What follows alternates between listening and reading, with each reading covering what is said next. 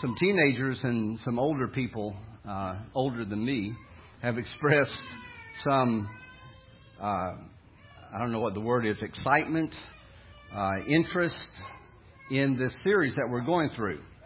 Revelation is a book that is different, has a lot of questions that are attached to it. As you get further into the book, I don't think it would be a bad word to say even bizarre. Some bizarre happenings in this book. And so it's the book that we often avoid reading. And yet it's the book that a blessing is attached to it. It says, blessed are those who read this. Blessed are those who hear it. Blessed are those who put this into practice. Take it to heart. And so I don't know how God blesses us when we do this, but I trust that God said you receive a blessing when you study this, when you read this. And so I'm excited to see how God blesses us as we look at the book of Revelation. My plan right now is only to go through the first 3 chapters.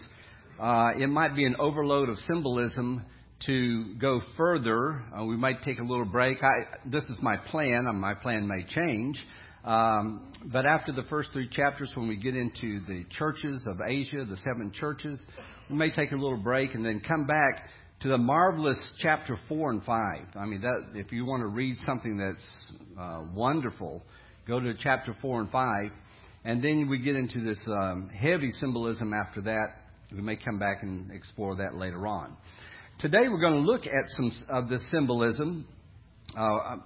Last few lessons ago I said we're not going to look at the symbolism. Fallen was telling me this, and I meant at that moment we weren't going to look at that particular symbol. We were going to put it off to later, but you can't avoid explaining the symbols of Revelation as you go to them.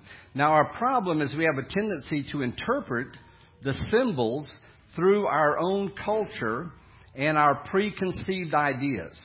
And some of that's not bad because we are a culture that is rooted in the Bible. We have Judaism, the Judeo-Christian heritage, which is based in the Scriptures. And a lot of our idioms that we use actually come from the Bible. So sometimes we won't miss the point because we kind of have grown up in a culture that uses a lot of these symbols. But the key to me, and this is where my study is going, is to go back to the other 65 books and say, what is the echo? What am I hearing when John describes something? What is that referring to in one of the other 65 books or many of these books? And that will be the key to let us know what he is talking about. As we step back and look at this book, to me, the last 3 lessons, I am seeing what I'm calling the isness of God. And this is important. All ancient mythology, all the stories about the gods or gods, have them sleeping at times. They're distracted by events. Sometimes humans fool them. Not for very long, but sometimes humans can take advantage of the gods or manipulate the gods. And they're simply superhumans. This is, we grow up in a culture that's not used to this, but most of the world for most of the time has grown up thinking there's the gods and they're just superhumans. They are more powerful than us, but they have a lot of our struggles, our human frailties. But the Bible emphasizes that God is. God is. God is not off trying to solve the world's problems while you sit here in this room burdened by some struggle, burdened by a sin, thoughts somewhere else because of sadness or hurt. And as you ponder in your mind, you think, well, where is God? Where is God in the midst of my problem? Maybe He's off there trying to do something else. And the Bible says, no. God is. He is with you. And you say, but I don't feel Him. I don't see Him at work in my life. Where is God if God is? And what the Bible teaches us in the book of Revelation teaches us is that even though we may not feel a certain way, God is a certain way. And we need to decide, and it's a daily decision, whether I'm going to listen to God's Word and believe in the isness of God, the presence of God, the working of God in our lives, in my life, or am I going to follow the world that says God isn't? Am I going to follow my feelings, which sometimes say God isn't? Am I going to follow the teachings of others that just say, well, God isn't? The Bible teaches us God is, and it comes down to trust. And David mentioned this in his prayer, that sometimes we don't understand the symbolism. Sometimes we don't understand the washing away of our sins. We don't fully understand that, or many other things. We may not fully understand these things, but the question comes down to each of us that we have to continually ask ourselves, am I going to trust in God and take Him at His word, or am I going to trust how I'm currently feeling? It really comes down to that. This message is a Christ-centered message. That's the whole book of Revelation. It's Christ-centered. And it's more about Christ than it is about the future. A lot of people read the book of Revelation trying to figure out the future. But the book of Revelation is more about Christ than the future. It's more about Christ than the church. Now, in chapter 2, we're going to get in chapter 2 and 3. It's going to talk about churches. But it's more about Christ than the church. And it's more about Christ than our struggles. Oh, we all want to know what's going to happen in the future. Fine. We all want to know how we're supposed to act as individuals and as a church, and how we're supposed to handle our struggles and our problems and our sins. And that's all in this book. All that is in this book, but the book's more about Christ than about any of those things. And I asked the reason, I asked why, what's the reason of that as I read through this week and thought about it. I said, why is it more about Christ than it is about me and my struggles and the future and what the church is supposed to do and what we're supposed to do and what we're not supposed to do? And the answer is this. We are called to live out the life of Christ in our lives. David mentioned this also. He says it's not only this moment, it's when we go out. When we go out, it's a daily thing, a daily reminder. What we do in the Lord's Suppers, or a daily reminder of how we're to live our lives. And we're called to live out the life in our Christ, live out Christ in our lives. And that only makes sense if He's worthy. Now think about this with me. That only makes sense if Christ is worthy of that kind of devotion. What makes Christ, what makes Jesus worthy to place Him above my own desires, my own feelings, my own wisdom, my own thoughts, my own education? What makes Christ worthy to place Him above what I know what is best? Because that's the call. To live out Christ isn't to live out a nice life. That's not what the call is. It's to live His life through our life. And that means looking at Him and saying, what He wants me to do, how He wants me to live, is the way I do it. What makes Him worthy to do that? It can only be done through two motivations: fear or love. Now, when I use the word fear, and I may go into this next week, I'm not sure yet, but I'm talking about afraidness. All right? There's a good fear of God, and there's an afraidness of God. And the afraidness of God is He's stronger than me, and if I don't do what He says, He's going to punish me if I don't obey Him. Don't want to sound blasphemous here, but it's almost like He's a bully. All right? Have you ever been bullied? I told you I was a little skinny kid, right? I was a little skinny, the 62-pound weakling. And I was bullied a little bit. And it doesn't bother me now because I'm the bully now. No, kidding. But I remember, I may have shared this with you, one of my favorite memories and friends was Demetrius, a Greek guy. Now, this is grammar school. He was huge in my eyes. I was being bullied on the playground, and Demetrius saw that, and he came up to me and said, "I've noticed that guy's bothering you." I said, "Yeah." He says, "You go out on the playground, I'll be around the corner." And sure enough, I walk out there, the kid comes out, he's a big, tall guy, starts bullying me. Demetrius comes up, big guy. He says, "You bother him, you bother me." And the guy left, never bothered me again. But, you obey a bully if he's bigger than you and he bothers you and he makes you do stuff, you're going to do. You're going to do the push-ups. You're going to, whatever he says. And and that's the afraidness. A lot of people approach God in the afraidness of God. And they'll do what he says, but they're not happy to do what he says. Or we can be motivated by the love. And what I mean by that is, I struggle with this. I think a lot of guys that I talk to struggle with this too. And a lot of the songs we sing talk about the love of God and loving God. And if you just kind of changed it, it'd be a romantic song. You ever feel uncomfortable? Any of you guys feel uncomfortable singing some of the songs about, we did today, some was like love, and all the ladies are going, "Well, what's wrong with that?" Well, it's, but it's just, this is uncomfortable because we attach romance to that word love. And I'm not romancing God. But the word love means to hold him up in high esteem, to know, basically it's this: God, you know what's best. I don't. That's love.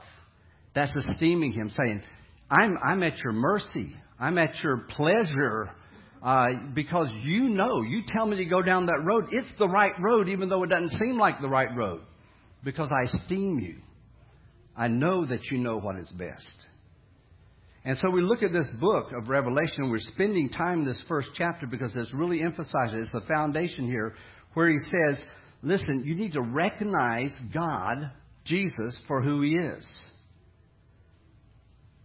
As you try to undo the puzzles of life, as you try and figure out things, my son and I were talking about some things we're trying to figure out. What does this mean in life? And the answer is sometimes, I don't know. I don't know. Because I can't figure out all the problems of life, but I know who does. That's love. That's esteem, saying, God, you know. In the midst of my struggles, you know. And we see this in a vision, the first chapter. Let's look at this vision. Let's read verses 12 through 16 together. He's heard a voice. He's heard a sound. And he says, I turned around to see the voice that was speaking to me. And I turned and I saw 7 golden lampstands. And among the lampstands was someone like a son of man, dressed in a robe reaching down to his feet with a golden sash around his chest.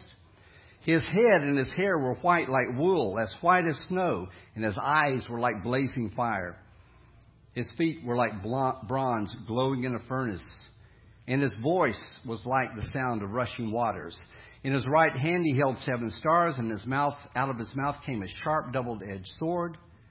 His face was like the sun shining in all its brilliance. Have you ever tried to explain a dream to someone? You wake up and it's so real and the feelings are there. But when you come and you start talking about it, when you're trying to explain it, it just doesn't make it. People look at you like, huh? And you're like, oh, but you should have been there. And you're trying to describe this dream, but you really can't. And that's what this vision is. It's a vision. It's like a dream. And he turns around and he sees something, and he sees this in 1 second. And he's trying to describe it.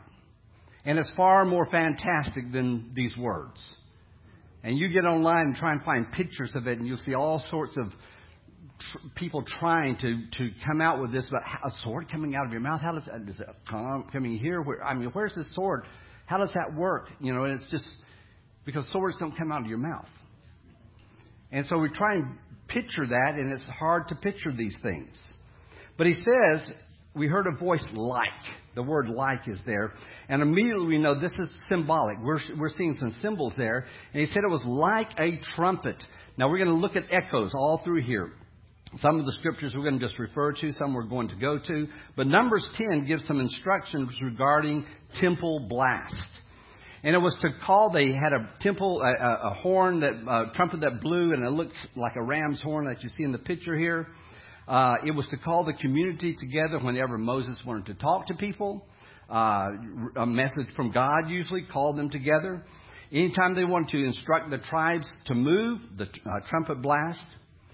Interestingly, you read in Numbers 10, and it talks about it was sounded for battle, but listen, so that they would remember the Lord rescues them.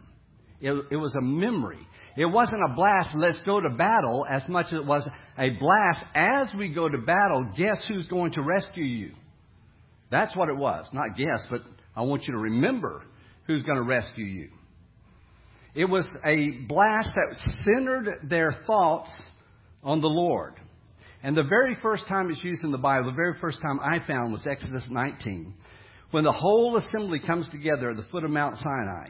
And it says there was a very loud trumpet blast, calling the people together, calling the people to God. And then, interestingly, it says, and the sound of the trumpet grew louder and louder. Now, think about that. You ever been in listening to an orchestra and the trumpets are always irritating to me because they're always loud. And you get 6 or 7 of them. And the trumpet players love to blow the trumpet. Okay, sorry if you're a trumpet player, but you do. You blow it loud, and you get 6 or 7 of them, and it's like really, really loud. It overpowers. And he says this trumpet blast got their attention, and then it got louder and louder. What do you do when things get too loud? Yeah, it's like, oh, that's just too much. And there was a purpose of it. It's like, now look, God, yes, God does speak in whispers. We hear that later on. But He speaks loudly sometimes. And it's to get their attention. I have something to say. It's announcing the presence, the communication from God. And here, John hears this blast. And it's saying, God is saying, I have something to say. Pay attention. It's a call to the new covenant people to see who God is, what He's done, what He is doing, and what He will accomplish. He blows that trumpet, and He says, listen, let me have your attention. This is who I am. This is what I've done. This is what I am doing. This is what I will do. This is what's going to go on. And blessed are you if you pay attention. I was about to scream, wake up, but I thought I might scare somebody. But it's kind of like that. If I had a trumpet, I'd blow it right now and wake you everyone up and say, blessed are you if you listen to this and you take it to heart. And you won't be blessed if you don't. And that's the trumpet blast. He turns and he sees 7 golden lampstands. That's interesting, with Christ in the middle of them. The first thing he describes, he sees it all in one glance, so the first thing he describes is these 7 golden lampstands. And we don't have to guess at the symbology of this. If you turn to verse 20, it says it's the 7 churches. It's made clear to us. They're gold. That's the most precious, valuable metal. And I think it represents the preciousness of the church, which is the people, not the church building, but the people in God's sight. When God looks at you, He looks at you as precious, as worthy, as valuable. Some of you might own gold. You might have bought some gold coins. And you don't carry them around in your pocket, do you? You have them special. You take care of them. And that's what God does. He takes care of what is precious to Him. And they're on light. The flames are burning. And it shows us who we are. We are the light of the world, He says. And we're going to deal with this specifically when we get to chapter 2, so I'm just touching on it right now. And right in the middle of all that, Jesus is standing, showing that He's intimately connected and concerned, and He's aware about His people and their problems. When we get to chapter 2, I'm going to tell you some of the things that they were involved in. Horrible. In fact, there's a lot of things I'm not going to tell you because it's so horrible, young people don't need to hear it. And so I'm not going to tell you. And if you're old enough to go research it yourself. But I'm going to tell you some of the things. And right in the middle of that, Jesus is saying, I'm here with you. I'm right here in the midst of all this. I'm connected with you. I'm aware of what you're going through. I'm not standing over here doing my business and letting you go through your struggles over there. I'm not watching from a distance. I'm in the middle of the action. I know what you're going through. I feel what you're going through. I'm here for you right now. And then we go through all these symbols, and guess what they're about? Christ. Again, Christ-centered, isn't it? It's who He is. And like I said, no doubt this is far stranger than what we're reading here. I like to look at these things. I like to put myself in the middle of it and think, what would I have done? How would I have acted? What would I have seen if I had been here? It's easy to read through it quickly, but to see this in a vision must have been mind-boggling. In fact, we find later on he just dropped dead. Not literally. He dropped down as if dead. It was just overwhelming. Let's look at this vision. But as we look at it, we step back, and I see Christ the wonder. We'll examine it in detail in just a moment. But I hear the echo of Isaiah chapter 9, verse 6, where it describes Jesus, and he says, and this is a difficult passage to translate. And if you read different translations, you'll see different types of words here. But he says, He will be called, this is in NIV, He will be called Wonderful Counselor, Mighty God, Everlasting Father, Prince of Peace. But that word wonderful can be translated a wonder. And I think that it's actually the better translation. He says, He will be called a wonder. He's amazing. He's beyond comprehension. It's this open mouth astonishment, not knowing what to say when you come in contact with the living and glorified Christ. He's a wonder. I can't put my mind around Him. But we're given these symbols to help us hold on and see who He is, and so we can begin to have an understanding of Christ, the wonder. We sing this song sometimes. There it is. You are beautiful. Don't think physical, lovely beauty. Beauty here means, let me put it this way, an ugly person can be beautiful. You know that, don't you? I mean, you know some beautiful people in your life that are physically ugly. I'm not looking at you, Ryan, for a purpose. But he is beautiful. Really. He's a beautiful guy. Anyone who's 6'4" and can crush me, I have to call him beautiful. But no, that's true, though. He's beautiful. And so in the same way, when we look at this, don't think of a romantic beauty here. But this word, the song that we sing fits right into what we're saying. You are beautiful, beyond description, too marvelous for words, too wonderful for comprehension. You're a wonder. Like nothing ever seen or heard, who can grasp your infinite wisdom? Who can fathom the depth of your love? You are beautiful beyond description, majesty enthroned above. And I stand in awe of you. Holy God, to whom all praises due, I stand in awe of you. Can we sing that together? I hate to. You guys sing. When I started, you guys sing out because you don't want to hear a solo. You are beautiful beyond description, too marvelous for words, too wonderful for comprehension, like nothing ever seen or heard. Who can grasp your infinite wisdom? Who can fathom the depth of your love? You are beautiful beyond description, majesty enthroned above. And I stand in awe of you. I stand in awe of you. Holy God, to whom all praise is due. I stand in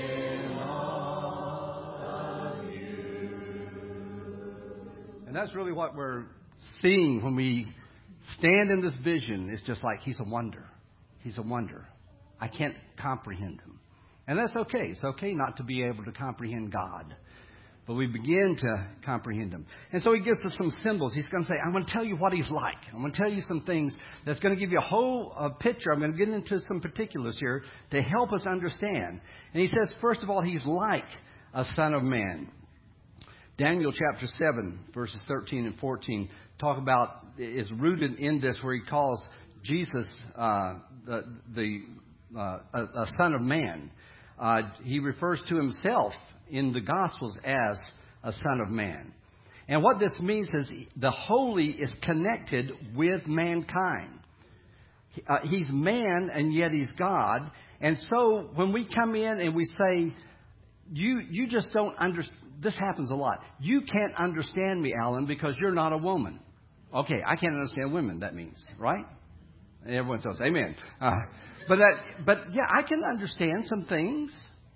Well, if we all use that, well, you can't understand me because you're not 62 years, 4 months, and 3 days old. All right? I mean, we can use whatever. But we can do that with God. You can't understand me because you're God. You've never done this. And He said, I'm son of man. I've been there. I've gone through that. I do understand it. I've experienced these things. And so I understand. I've walked the streets. I've been tired. My feet have been dusty. I've been hungry. I've had the same needs that you have. Don't walk away from me and say you don't understand. I understand, God says. John chapter 5, verse 27. Interesting. It says, and He, the Father, has given Him, Jesus, authority to judge because He is the Son of Man. Some of your translations are going to say because He's the Son of Man. That's not what it says. The word "the" is not there. He's not the Son of Man. He is a Son of Man. So He's saying here, I have been given the authority, Jesus, to judge men because I'm a man. We're going to be judged by a man who is God at the same time. And He has this robe, He says, and this can be symbolic. I really struggle with this. Either a judge or a priest or probably both. This robe that goes down to your feet. Go ahead and switch over there. Let's get the robe up there. Either as a judge or a priest. The priests, wore these robes that went down to their feet. People who work, you can't work in long robes, right? You had shorter robes on, and you had a sash that went around your belly more. Well, this sash went around the top of the chest, and it was long because it was majestic, and the type of work they were doing was not the common labor where you had to squat down and get up, but it was the robe of the priest. Judges also wore clothes like this too. And we see Jesus as both judge and high priest. Acts 17:30. Do I have that on the screen? I can't remember if I put it up or not. There it is. I did. It says, for He has set a day when He will judge the world. All right, listen, this is good. God will judge the world with justice by the man He has appointed. We're going to be judged by a man, the Son of Man. He has given proof of all this to all men by raising Him from the dead. We're going to be judged by a like person. He's going to have fair justice because He wasn't detached. He was connected with everything we've gone through. And then it goes on to describe His head and His hair. It says, like wool, white as snow. And I believe that symbolizes purity and wisdom. Those of you who have been to British countries, the judges wear white wigs. And I think it's attached to this ancient form of this. This is a person who is wise, who knows things. And so they put this little wig on top of their head. And if you're a certain lawyer, it's a smaller wig. And as you rise in the ranks, the wig gets bigger and bigger and longer. But it's not only wisdom, but it's wisdom to judge rightly because they're pure. Isaiah 1:18. Though your sins are like scarlet, they shall be white as snow. Here's the echo. Though they are red like crimson, they will be like wool. In Daniel chapter 7, it describes the Ancient of Days, God himself. And it says his hair was like wool. His hair was white. And so we see this connection of who we know is God in the Old Testament to Jesus. And the implication is clear. Jesus is God. This would be blasphemy under the Jewish system if Jesus was not God. He judges with purity. There's no false or incorrect judgments. When he judges, it's right judgment. He's the ultimate wisdom. He's the wisdom of God. People ask me questions, and I ask myself questions. Well, what will God do in this situation? What would be fair in that? I can't figure this out. Why is it fair for God to do whatever? And I don't know the answer to that. But here's what I do know. He will judge with purity and with fairness and with wisdom, and he'll make the right judgment, whatever that is. Colossians 2 verse 3 says, in him, or in Christ, are hidden all the treasures of wisdom and knowledge.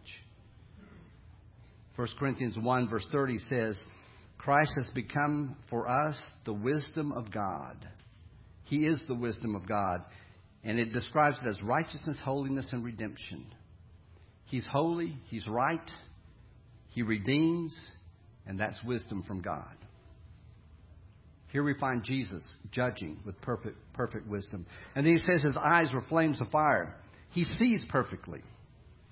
He sees, we can go to a judge today and we can tell things and lie. And, well, that's not exactly what happened. The judge has to figure it out.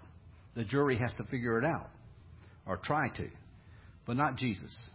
He looks at you. He sees it perfectly. He sees your motives.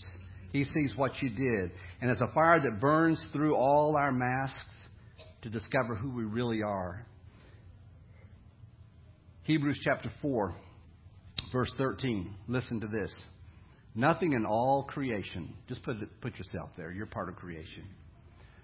Nothing that you do or have, nothing of who you are, is hidden from God's sight. Everything is uncovered, laid bare before the eyes of him to whom we must give account. I can hide things from you. Some are good at it, some are not. You can hide things. We all have our masks. We all have who we want others to think we are. We all have mixed motives. But the eyes of Jesus looks at us and he sees straight through to our very core. Nothing is hidden. You can't fool God. John chapter 10, the shepherd, Jesus says, I know my sheep. We stand before the ultimate shepherd who sees us and he knows us better than we know ourselves. That's the amazing thing. We think we know ourselves. I don't even think we know ourselves very well. We fool ourselves. We become the biggest fools. And Jesus looks at us and he knows exactly everything about us. Eyes like flames of fire. Feet, bronze glowing in a furnace. Holy strength. This jumped at me as I was just thinking about this. He didn't have his shoes on. He had bare feet. What does that remind you of? Moses coming before God at the burning bush. And he says, take off your shoes because where you're standing is holy ground. Jesus constantly walks on holy ground. He's holy. Every place he walks is holy ground. That's why Jesus has no shoes on. That's why when we are in Christ, we are on holy ground all the time. This metal is something like brass or bronze. It's translated both ways. It's just an alloy that's strong. It's a metal that didn't rust. Its characteristics were strength and endurance. This is going to last. His strength is going to last. His endurance is last. Malachi chapter 4 verse 3 talks about his judgment being in his feet. Malachi 4:3, then you will trample down the wicked, they will be ashes under the soles of your feet. Anytime it talks about feet, it often talks about crushing the enemies. The enemies are under God's feet. Wherever he goes, wherever his feet take him, the enemies will be judged before him. Psalms 110 verse 1 says, your enemies will be your footstool. His feet are strong. let me turn over to Psalms 68. Psalm 68, this is a neat psalm. You can read the whole thing later on. But verse 1 says, may God arise. May his enemies be scattered. May his foes flee before him. When God gets up to walk, his enemies scatter. And then in verse 7 it says, when you went out before your people, O God, when you marched through the wastelands, the earth shook. The heavens poured down rain. Before God, the one of Sinai, before God, the God of Israel. And it just says, when God walks, enemies scatter. He has strength. And then voice, the voice of many waters. He says he was might. This talks about might and majesty. And we're going to try and put a little video up here, see if we can get that up there while I turn over to Psalms 93. Beautiful video of this powerful, look at that. The many waters coming across a waterfall here and up in Washington State. Let me read to you as you're looking at that, the sound of majesty and an awful, frightening power. Harmony at the same time. Beauty at the same time. Wonder at the same time. Psalms 93 says this, the Lord reigns. He is robed in majesty. The Lord is robed in majesty and is armed with strength. The world is firmly established. It cannot move. Your throne was established long ago. You are from all eternity. The seas have lifted up, O Lord. The seas have lifted up their voice. The seas have lifted up their pounding waves. Mightier than the thunder of great waters, mightier than the breakers of the sea. The Lord on high is mighty. Your statutes stand firm. Holiness adorns your house for endless days, O Lord. And you think about being at a place like this, a picture of it, and it's impressive. And his voice was like these mighty waters. Strength. Majesty. And then he says, in the right hand, you can go on now. Anyone want to send me there? Go ahead. In your right hand, strength. He held seven stars. Favor. The stars we find out later are the angels of the church. We're going to look at that later on, see what that may mean. But the right hand is the hand of strength and favor. Anyone who sits on the right hand is in a position of favor and security. Psalms 118, verse 15 and 16 says, the Lord's right hand has done many things, mighty things. The Lord's right hand is lifted high. The Lord's right hand has done mighty things. And in here it talks about God's hand. If you read the whole psalm, it talks about his love, his protection, his refuge, his salvation. And in the midst of this, it says Jesus is the cornerstone. He's the capstone. And then it says, this is the day the Lord has made. The Lord has made a day that lasts forever. And he has us in his right hand. And then he says, his face shone like the sun. The face, what is the face? It's the sum of your character. Oh, did we not do mouth? Let's do mouth. Put that up there. Strength and favor is in the mouth.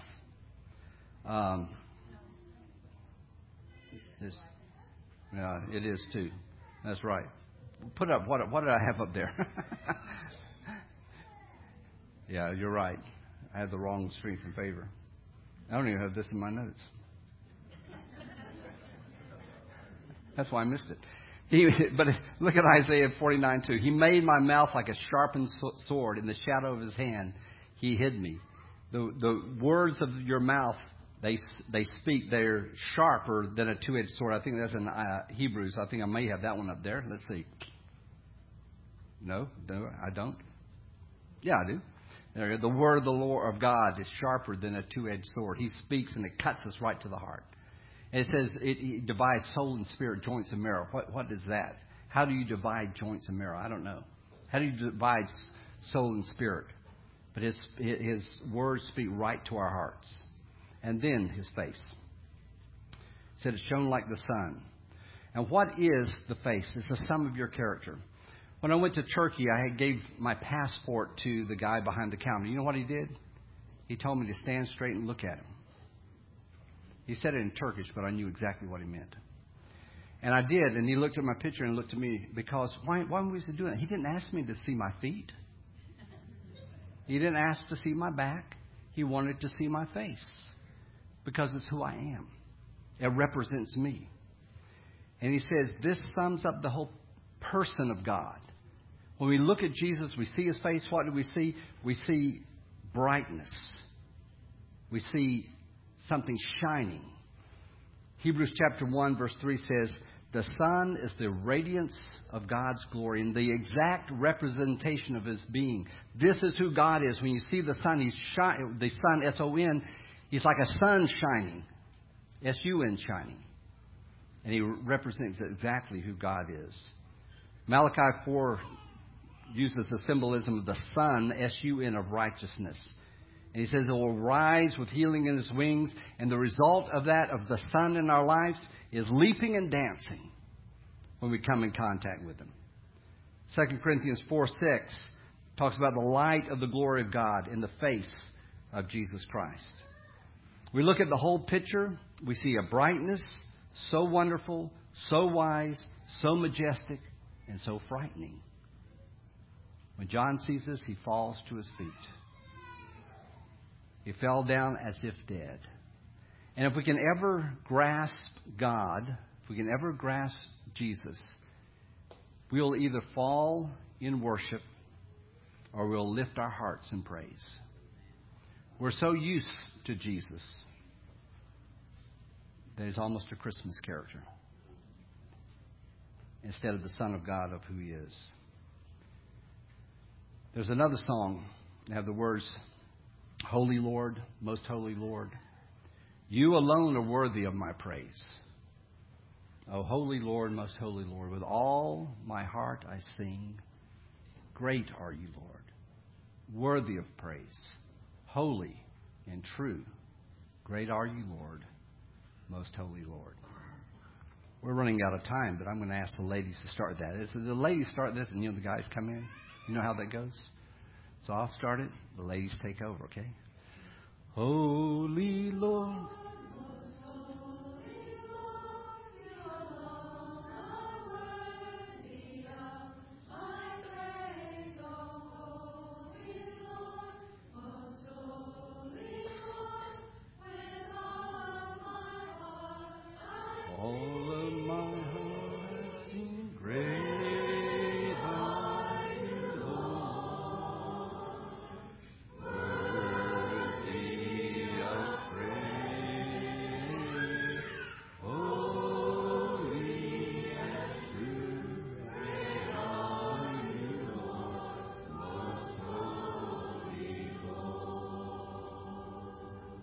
Jesus of the flesh and the glorified Jesus are very different when we see them.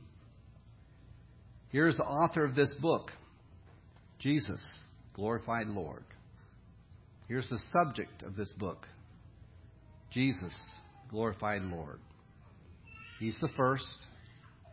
He's the unbegun beginning.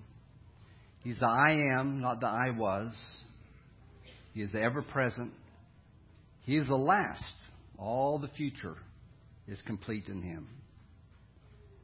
History has no meaning unless it's focused on Jesus. New Ageism teaches that life is a circle. It just keeps repeating itself, never ending, over and over, over and over. That's no beginning, no end. It just keeps on going. Existentialism says, no, there's no beginning. There's no end. There's no meaning. Nothing. There's nothing. This is all nothing. We live a nothing life.